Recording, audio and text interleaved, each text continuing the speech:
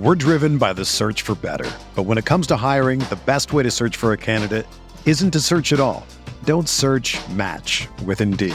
Indeed is your matching and hiring platform with over 350 million global monthly visitors, according to Indeed data, and a matching engine that helps you find quality candidates fast.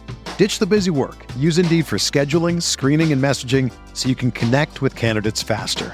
Leveraging over 140 million qualifications and preferences every day, Indeed's matching engine is constantly learning from your preferences, so the more you use Indeed, the better it gets. Join more than 3.5 million businesses worldwide that use Indeed to hire great talent fast. And listeners of this show will get a $75 sponsored job credit to get your jobs more visibility at Indeed.com/Blue Wire. Just go to Indeed.com/Blue Wire right now and support our show by saying that you heard about Indeed on this podcast. That's Indeed.com/Blue Wire. Terms and conditions apply. Need to hire? You need Indeed.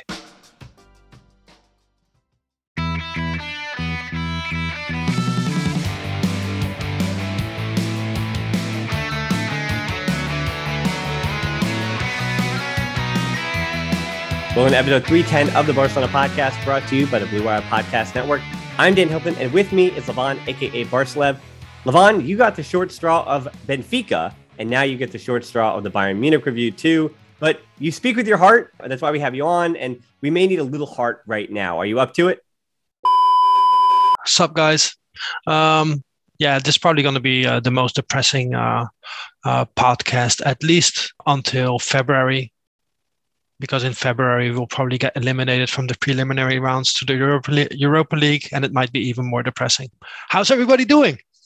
Yeah, I mean, there are highs and lows. We're going to talk about all this stuff. I figured that trying to break this one down and talk about the actual tactics and all that stuff, I already recorded the YouTube match review, so people will see that, but this is going to be a lot of big picture stuff.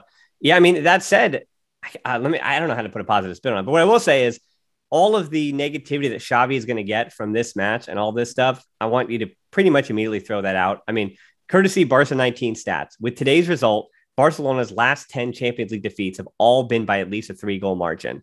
For Barcelona and FC Barcelona at the moment, of course, this is another of what is a referendum. I talked about it on the earlier show this week. This is another example of the rock bottom that Barcelona is now seeing on the field that we knew about based on their finances and Messi leaving months ago and months ago, and the way that this club was run.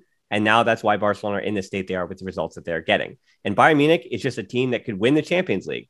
And I think I ended the match review by saying that, I mean, that's where Barcelona is at the moment, sure. But I mean, we're still Kool-Aids for a reason. I think there comes with a sense of privilege, this idea that the Europa League means that Barcelona as a club are finished, will never be back to the Champions League, will never be in a position of top 4. That if this winds up being the worst season that Barcelona has in 21 years, and they're better than next season than they were this season, and they move up in the world more, I mean, they build on the project of where they are now, right? I keep asking, is this rock bottom? Is this what rock bottom as a team is going to look like, where they're just so far behind Bayern Munich, where tactics and no matter who he put on that field was not going to change that result? Nothing that no one Xavi had at his disposal was going to change in any formation, in any way, in any direction. We did become a lot worse when Jordi Alba went off. That is very true. We'll get to that in a second. Yeah. You know, it was pretty even until then. Like, you know, they could have scored, sure, but we could have also scored. The moment that Jordi Alba went off, that just killed us. I felt that it killed us both emotionally as well as tactically, because then all of a sudden, you know, Dembele was all by himself. He wouldn't have anybody opening up that space for him, because you're gonna Mingueza on the left, which is something that I don't quite understand. You know, put Dest on the left and somebody else at right forward at that moment, you know, because Mingueza, man. Anyway, we weren't gonna go into tactics, nor am I gonna pretend to understand the game better than Xavi. That would be ridiculous. But yeah, I don't get depressed that easily, but this is depressing. Well, I mean, I'm wondering if you're, I think the thing that has me most down about this match, I mean, not to say down about this match, but not to say hopeful for the future too, when you have to say goodbye to certain players. But in the case of Desmond Gaitha, this that I've said for a long time is a player I like, that I think has a very high ceiling. But unfortunately, unless he can actually improve, like I keep saying, unless he can actually improve, then he'll be 22 years old in a year or two, or he'll just be sold over the summertime and Barcelona already going to be looking for a replacement. And Dani Alves is just going to play out the rest of the year. I mean, that's after a match like this, 17 total touches for Dest, 5 completed passes, lost possession 6 times, dribble passed twice by Alphonso Davies. And it's not that Alphonso Davies is better than Sergiño Dest. I'm not reinventing the wheel by telling you that. But Alphonso Davies was so much better than Sergiño Dest. That is the worry. The worry is that Dest was so outclassed in 1v1. And you could tell, I mean, offensively, defensively, Alphonso Davies just was such a superior player than Dest. That's what you get the worry from, is that this is a player that, again, I have long said that has the potential, had the ability, if under the right system, with the right manager, if things worked, he has enough natural talent and understanding that he could reach a high level. But it seems like that it potentially stalled again under Koeman. And if Xavi does not find a way to unlock something for him at the age of 20, then he's just not as good. I mean, not as good as Alphonso Davies, but so far off the mark that Barcelona need to find another long-term option at right back, which is something to have to consider. And then Mingueza, who's again other than Dani Alves, the other right back on the roster, if you will, other than Sergio Roberto, who's out long-term with injury and potentially out of contract. Mingueza was even, not say more worrisome for me, but my hope for Mingueza was that he would be man number 21 through 25 on the roster. But if Barcelona are winning a Champions League, is Mingueza even 21 through 25? That was actually how rough it was today. With the second goal between he and Lenglet, I had praised Lenglet against Real Betis. I thought he played well. I thought he was, as you had said, I thought Lenglet was fine with Jordi Alba next to him. But then once Alba was gone, that combination of Mingueza and Lenglet was not it. It was just too slow, too out of position. And especially when Bayern were countering, they could either come through the middle with Coleman would cut in, move out, Sané, the fluidity, those combinations. And yeah, it just wasn't happening. And especially on that second goal, there's this picture. It's just an indictment. Muller just raised up over him, heading it into the goal. Mingueza behind him, not even jumping. Lenglet doesn't even jump to try to take him off it. They're just behind it. And that's it. That was the first goal. Goal. Right. The first goal. Yeah. Right. And then the second goal was the Sané, which Sané was just up through the middle. Again, that was the other tactic thing that I want to ask you about, was that what does Barcelona do? And I think for the Liga, if the Liga teams are looking at this and saying, hey, maybe we could do what Bayern did, what does Barcelona do with fast teams with wonderful first touches, when they man mark Busquets as Thomas Muller did, and they have a winger like Sané who can come through the middle? Because those numerical advantages were not working for Barca. It was just a 2v1 Muller, because Barca would turn the ball over and Muller would be right there next to Busquets. And then Busquets would have to track Muller and move with Muller, which left that wide open for Sané. And I found myself over and over again trying to figure out where De Jong was. But the answer was De Jong was pushed farther forward to support Memphis and Gavi and Dest and Dembélé. So there was just a hole. And that distance, we talked about it before, that distance between Busquets and De Jong was just too wide again. And Bayern Munich, the second Barca turned it over, either from the wings or the middle of the field, it was Sané straight in the middle. And with Piqué and Lenglet, you have two central defenders who prefer to cover rather than anticipate. Mm-hmm. Araujo as a right back, I suppose, to counter the threat from Davies as much as he could. Davies is just a superstar, man. Like, he is such a good footballer, and people see his strength and his speed, because that is what is easy to see. Most of us don't understand football enough to really go beyond, that dude is fast and he puts himself in great positions. But he is that very rare player who at such a young age is physically so much stronger than his competitors, but also makes the right decisions on and off the ball. And that is just extremely rare, because usually a player who is so physically superior, I mean, he dribbled past Araujo, which most people see Araujo and they don't want any part of it because they know they won't get past him. Davies just took him on that the last goal. He just blew past him. Yeah, nobody in the Liga did that for 10 months. It was 10 months before anyone in the Liga did that thing that you're mentioning. Exactly. And what happens a lot is when you're physically superior, all the rest of your game suffers. Because throughout your whole development, look at Alejandro Balde. People ask him, why does Balde not get a chance? It's because he's not a good enough footballer. It's because throughout his whole life, he's been so much faster and stronger than anybody else on the pitch that is what has gotten him by. But now when he has to take that next step and actually needs to consistently make good decisions on the ball, Balde doesn't get any game time. So for Alphonso Davies to play like that, and people say that he plays like that because he is fast and because he is strong. No, that guy plays like that despite how fast and strong he is. And hats off, I was extremely impressed with how he played. As for... Well, let me jump in quickly on the Balde and Davies stuff. That it's a bit, I think for Balde, you look at where both these were at 18. Balde is just trying to get into Barca's first team. When Alphonso Davies was 18, well, I think the deal went through when he was like 17 from Vancouver Whitecaps to Bayern Munich, and then he made the move at 18, obviously when he legally could. Which is even more insane because he was not even schooled in Europe or South America. Right, but well, this is actually the point I was going to make, that there's a confidence to him that fits Bayern Munich, because when he was 16 and 17, and I was already I'm working with Major League Soccer, working and watching him play. He was, for a terrible Whitecaps team, he was Vancouver's only option at times at 16 and 17.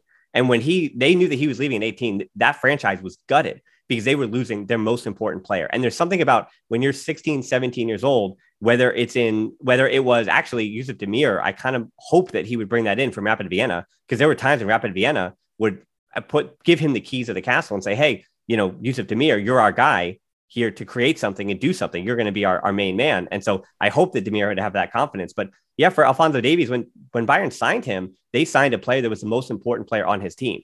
For Balde, again, he's just always a member of the system. And for these Barcelona players, it does take a little bit longer, that with the exception, actually, I think of Gabi, who has been the best player and been like the guy that his teammates have always looked to at every level. With the exception of Gabi, most of these other players were just one among many La Masia talents for a long, long time. And so I think there's even a difference in mentality, other than, again, being behind the 8 ball of decision-making. Well, where Davies was given the ability to fail at a bad Major League Soccer team here in North America when he was 16 and 17 years old. And now that he's not failing, and now that he's brought that confidence to Bayern Munich, he's ready to go. And you're right. Physically, when you take all that confidence and all that understanding and all that responsibility, and you also make him a fantastic decision maker and technical footballer and make him a great athlete, yeah, that's how you get Alphonso Davies. So I just want to throw in that it's a little bit unfair for that. And then the only thing that was like really unfortunate about that too, as far as like the generational thing, was that Omar Richards, who's 23, Englishman, whatever, but Malik Tillman, Nanji, all these Bayern Munich kids who don't really play at all, who have to wait for their chance, get thrown on late on.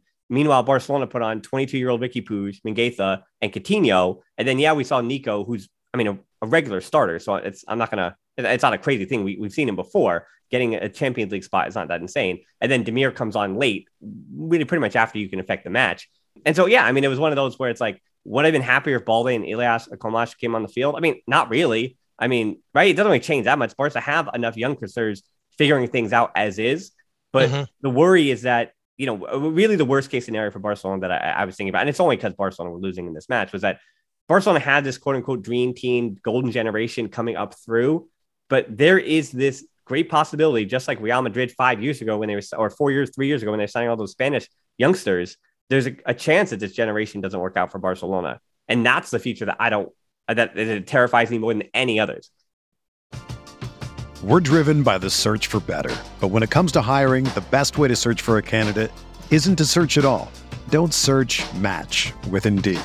Indeed is your matching and hiring platform with over 350 million global monthly visitors, according to Indeed data, and a matching engine that helps you find quality candidates fast. Ditch the busy work. Use Indeed for scheduling, screening, and messaging so you can connect with candidates faster. Leveraging over 140 million qualifications and preferences every day, Indeed's matching engine is constantly learning from your preferences, so the more you use Indeed, the better it gets. Join more than 3.5 million businesses worldwide that use Indeed to hire great talent fast. And listeners of this show will get a $75 sponsored job credit to get your jobs more visibility at Indeed.com/Blue Wire. Just go to Indeed.com/Blue Wire right now and support our show by saying that you heard about Indeed on this podcast. That's Indeed.com/Blue Wire. Terms and conditions apply. Need to hire? You need Indeed. When you think of great duos, who do you think of? Jordan and Pippen or LeBron and Dwayne Wade. I mean, I talk about basketball a lot here on this podcast, but for the Barcelona version, there's Piqué and Puyol or Piqué and Mascherano, or the easy example of Xavi and Iniesta. And as you can hear from my voice, the perfect teammates aren't just professional athletes. It's cold season. I guess the flu and cold medicine, perfect teammates as well. But in this case, when it comes to growing your business, that's you and Shopify. Shopify is a global commerce platform that helps you sell at every stage of your business. Shopify helps you turn browsers into buyers with the internet's best converting checkout, up to 36% better compared to other leading commerce platforms. To be honest, I've been doing this show long enough, and as I mentioned, it's cold and flu season. You hear it in my voice, especially during the holiday season. So whenever it comes to this business, anything that I can set up and kind of have working in the background that I know and can trust is just plugging along without my attention.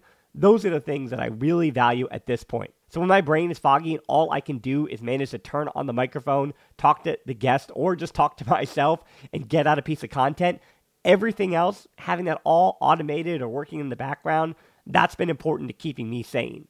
And that's the thing about something like Shopify.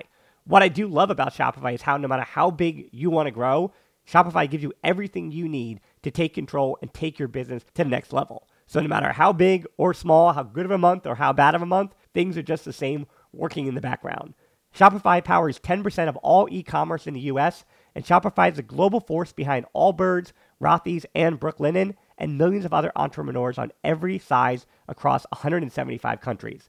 Plus, Shopify's extensive help resources are there to support your success every step of the way, because businesses that grow with Shopify.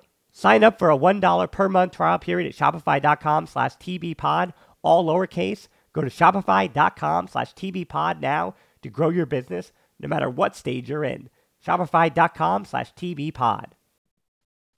You could go in a different direction here. I go back to what you were going to say Right. after the Davies stuff. Let's focus on this match. You're right. Well, even the Davis stuff, it was more of because we were talking about the reason that Araujo played on the right, which I don't think he was that poor. He was kind of okay. So you're asking, well, what are we going to do about Busquets when Busquets is man marked and they exploit that space? Well, one of the things is if you have Busquets in a triangle with two center backs who do not anticipate, then that is kind of an awkward combination right there. So I think Busquets in front of Araujo and Eric Garcia is already a bit better because you have Araujo who cleans up when people get through. You have Eric Garcia who anticipates very well. What hurts so much is I look at our squad and I see a group of players that should simply do a lot better than what we are seeing. People have been saying, well, the coach is terrible. Now people are saying, because, hey, Xavi is the golden boy, so it cannot be Xavi. Now people are saying that the players are terrible. I don't think either is true. I think Xavi knows ball. I think Koeman, well, we talked about how Koeman completely lost it this season. But I think last season Koeman was decent, maybe even good. I think if we look at our squad, then there's obviously a problem that we have too many players that are either too old or too young, but there's still an incredible amount of talent. Mm-hmm. There are very few players who, you simply would not play. Umtiti, and I think that's about it. Luuk de Jong. Luuk de Jong, thank you. Yeah, I was doing my best to forget Luuk de Jong. Yeah. What we do see, however, is an incredible lack of balance that comes from not having any forwards who play well, who attack the space well, and not having any midfielders who burst through that midfield to attack space. So you have like a bunch of players who like the ball at their feet, and that's why we're not creating enough chances. And when we do create chances, we're not finishing them because we do not have anybody who attacks space other than Ansu Fati, who is injured, mm-hmm. And Martin Braithwaite, who is also injured, who is not good enough to be at Barca to begin with. But just because of his profile, we are missing him now that he is injured. So Dembele, he does not attack space. Depay does not attack space. Neither did Messi, of course, but Messi is so good that Messi is Messi. Griezmann, he attacks space. People say that he don't, but if you look at all of the goals that he scored for Barcelona, a good amount came off of forward runs, where he was being fed the ball. So in midfield, we have Frenkie de Jong, who is kind of okay at attacking space sometimes, but not really. Like, it's out of necessity. It feels like it's out of necessity. It's out of necessity, yeah. Because that's right. There's no other options to do that job. Exactly. Because before he arrived at Barcelona, what did he play? He played second holding midfielder, and he even played as a central defender for a whole season, right? So out of necessity, we've turned him into a player who we want to attack and make forward runs. We have Gavi, who again does not attack space. Nico does not attack the space. Pedri, when he's back, is going to be the same issue. So it was not completely crazy that Koeman wanted Wijnaldum on that team, and now we see why. So I think, like, big picture this season, that is our most glaring issue. Even so, like, I do not see a team that should have to worry about qualifying for the Champions League, which I'm really worried about right now. Yeah, there is some irony in having to watch Jamal Musiala, because he actually is that, of all the teenagers. Barca have all of these promising, wonderful teenagers, but Musiala was the player that you're talking about, and he is that player for Bayern Munich, where he is a player that attacks the space in that way. Is he a midfielder? Is he a forward? Actually, it doesn't matter, because he attacks that space, and he does the job. He's in the places he needs to be, and you can't really put a position on him in that way. Yeah, I mean, I think it's time now to talk about the state of where Barca is at the moment, because I agree with you that this is still a team, and I know Xavi said the things he had to say in the postgame, where he talked about our focus is now on winning the Europa League, on qualifying for the Champions League, on winning the Copa del Rey. Winning titles is what Barcelona does, and that is what my goals are. And of course, he's going to say that. Any manager would say that. It'd be unwise, especially with the hounds of the Spanish press waiting for him anyway outside the room. That's the thing to say. But as far as where Barca is in the league, yeah, I mean, they're in 7th, and I think there are people saying that, yeah, they expect Barca to finish in 5th, 6th, 7th, 8th. But I agree with you that even though we're in December, there are still many, many matches left to go in La Liga, and Barcelona have at least enough quality in that squad to be in the top 4 and be in the Champions League next year through their talent, through just the talent in the squad. And there's enough there to contend. It just has to all be put together. And as I've said from this match, and another thing that's frustrating about watching this match is that when I watch Villarreal and Real Betis, even though Real Betis was ugly and awful to watch, but even from that match, I can watch those 90 minutes and say, what did I learn? What is being built here? What is the project? What is the tactics? What players is he trusting? And there are things that you can try to extrapolate from those matches. And then I watch this one, I say, I mean, they were so beyond the level, or so below the level, that there's really nothing I can take from it. I mean, I don't think we learned anything. There's something, I mean, Xavi, if I was him, I'd just throw the tape out and say, I mean, this is not who we're facing week to week in La Liga. You know, there are teams at our level we're facing every week in the Liga, not Bayern Munich. We don't have to face these guys. Throw this one out. Don't worry about this one. And so when it comes to Europa League and comes to Copa del Rey and come to Liga, I know people are being pessimistic, but Barca has a squad enough to compete in those competitions, because that is where Barcelona is as a team right now. And but we're not seeing it, though. With results, you mean? With results or football. We were crap against Betis. It was not just the results. I don't even think the result was particularly deserved, because I don't think Betis was that good either. But we were terrible against Villarreal. Other than the first 20 minutes, we were horrible. What was the match before that? Espanyol? No, Benfica. I thought we were good against Benfica, but against Espanyol, I just saw the last 55 minutes. But again, we were horrible. I think Xavi needs time. Right. I mean, I think that's, I think it's the same thing I'm saying. Yeah. What project is being built? That's what I'm saying.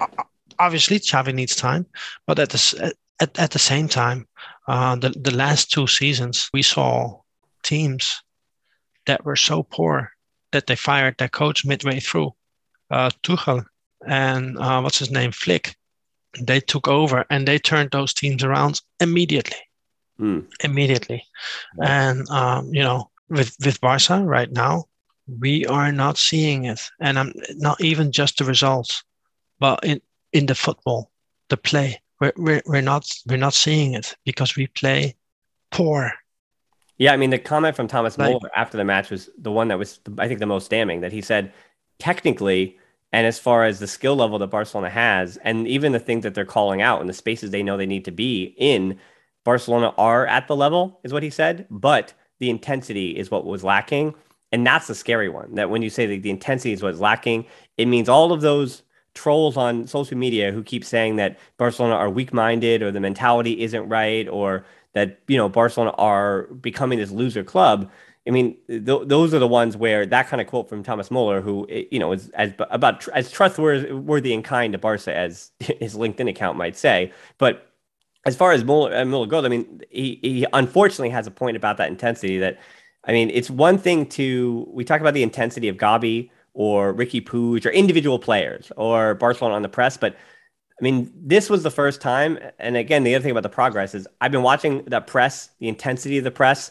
And I think there are bright signs to say that once Barcelona actually do get organized and do get some practice reps, I think you're going to see Barcelona taking more, or at least finishing some of those chances when they turn the ball over, they turn the opponent over 10 to 15 yards or 10 to 15 meters from their goal. I think you're going to see more of that. I'm optimistic that that's going to happen. But again, against Bayern Munich, when you have a team that is just too good, you're not going to press Bayern Munich. And Xavi didn't try to do that. He actually respected that about Bayern Munich and sat in the medium block and was going to live with that. But if Barcelona, especially with their youthful exuberance, if they're not trying to turn the team over, I mean, if Barcelona are going to have possession, they have this kind of skill and this kind of quality, they're going to have to pressure. They're going to have to turn the ball, under team over. And I think what is gone, Messi is gone, so certain excuses have been created. But the excuse with Suarez and Messi gone that Barcelona can't press anymore is gone. This team should, I mean, yes, Busquets and PK are still floating out there, but I mean, there is this world, or this is match in a Copa del Rey, it's coming, that I am going to be over-analyzing and overthinking. There's a match that Busquets is not going to start. And what that match looks like, what that press looks like in that match is something that I am going to, again, overanalyze and try to galaxy brain. Because Busquets is Barcelona's best defender in the midfield, true, because of his reading of the game. But I'm wondering what that youthful press with a little bit of reps and a little bit of instruction is going to look like. How far off is that? How far is the future that when Busquets is finally gone? Not say that he's over it now, but when he is gone, what is that midfield going to look like? And how close is that future coming? Can Barcelona become a pressing side led by their midfield again? And is that coming soon? I mean, if Busquets presses while Langley and Piqué are behind him, yeah, you then can go back to that point, sure. Then that just opens up insane spaces. So that's not, I don't think Busquets is the problem for our pressing game. I mean, look at Thomas Müller.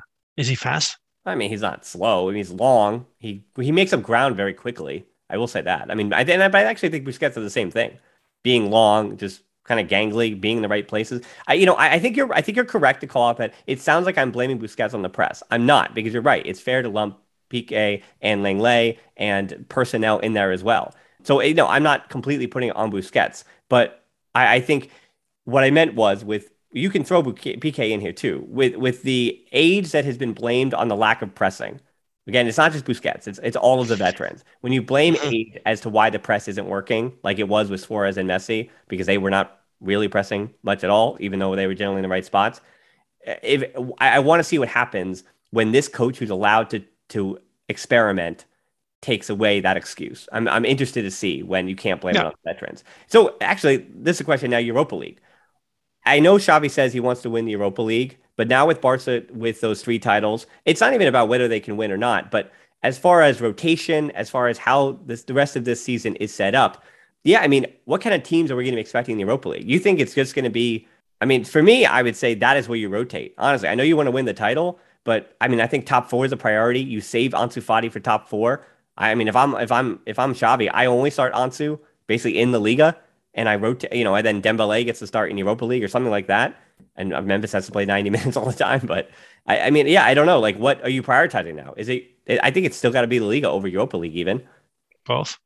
Well, both deprioritize the Copa del Rey, which Barca, for some reason, Barcelona never deprioritizes the Copa del Rey like they should. They always take that competition seriously, like a bunch of idiots. But yeah, deprioritize Copa del Rey and do your best both in Europe and La Liga.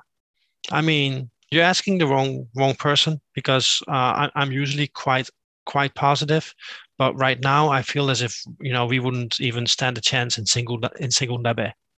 So well, yeah, I mean, listen, because the feeling you have, the depression you have, is completely valid. Like, it's the last time that Barca failed to get out of the group stage of the Champions League was 2000-2001, finishing third in the group behind AC Milan and Leeds United, a team that and that was a team that Xavi was a part of, with Lawrence Serra Ferrer being the manager. I mean, that was a long time ago. 2003. I'm saying, like, it's a long time since it's been. It is, but it's not about being eliminated against Bayern. It's more about when Koeman was our coach, and when everything took a turn for the worst and we started playing so poorly, I was not that sad about it, because I felt, I always felt that Koeman was here on borrowed time.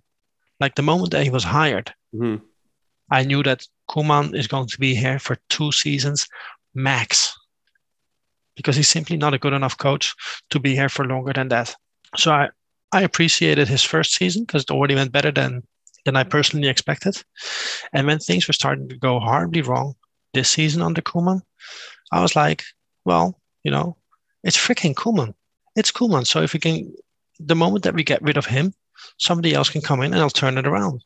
So what really depresses me is not that we're eliminated from the Champions League, because we knew that yesterday. It's just that there are no signs of this being turned around. It's been 4 or 5 matches, and only one of those matches we played decent football and still ended up in a 0-0 draw. With a team that is simply too talented to not play better than they're playing. We haven't scored an open game goal in 3 matches now. We scored a penalty against against Villarreal. Against Espanyol. We scored goals against Villarreal, and since Villarreal we've had 2 matches. Okay. Yeah, Villarreal was a Coutinho penalty, and then there was a penalty against Espanyol too from Memphis. No, and Memphis scored against Villarreal, of course. Right. So I don't know, man. It's rough. Well, yeah, I mean, that's. I guess. I mean, I think we're saying the same thing in different ways. That it is rough. That's what I mean. It's Barcelona is in their darkest period, and again, it's not, because we're saying it's not a quick fix. Like, it's not an emotional reaction to Bayern Munich. It is an emotional reaction to where the state of the club is at the moment. Again, in 2003, they finished 6th place in the league, missed out on the Champions League. They got to the 4th round of the Europa League in 03-04. Then the next season, losing to Celtic, and then they won the Champions League 2 years later, though. So you do with that kind of information what you will. That yes, Barcelona financially, as far as where they are on the global stage, the way that finances have changed in football, even with the ways that certain clubs are financed, like, that has changed. So I think it's a lot more difficult to win a Champions League 2 years after you're in Europa League. I think it's a lot more difficult nowadays. But yeah, it is a reminder that Barcelona have not been in this sad a state in 18 years, and that's a long time. And so, not to say that it's okay that Barca are in this dark period, but football is very cyclical. And, maybe I'm very negative, maybe I'm a little bit cynical, but what I say is that if we can be in the darkness right now, if you can embrace and understand the dark place you are at the moment, when the sun comes back out, you'll see it, you'll understand it, and it'll be there. So, I mean, the same way that when Johan Cruyff, and this is going way back, he lost 2 of what was the Europa League, actually, the UEFA Cup at the time. He lost 2 of those in the semifinals, plus 1 in the quarterfinal. He won, 2 total trophies at FC Barcelona, but yet Johan Cruyff is Johan Cruyff.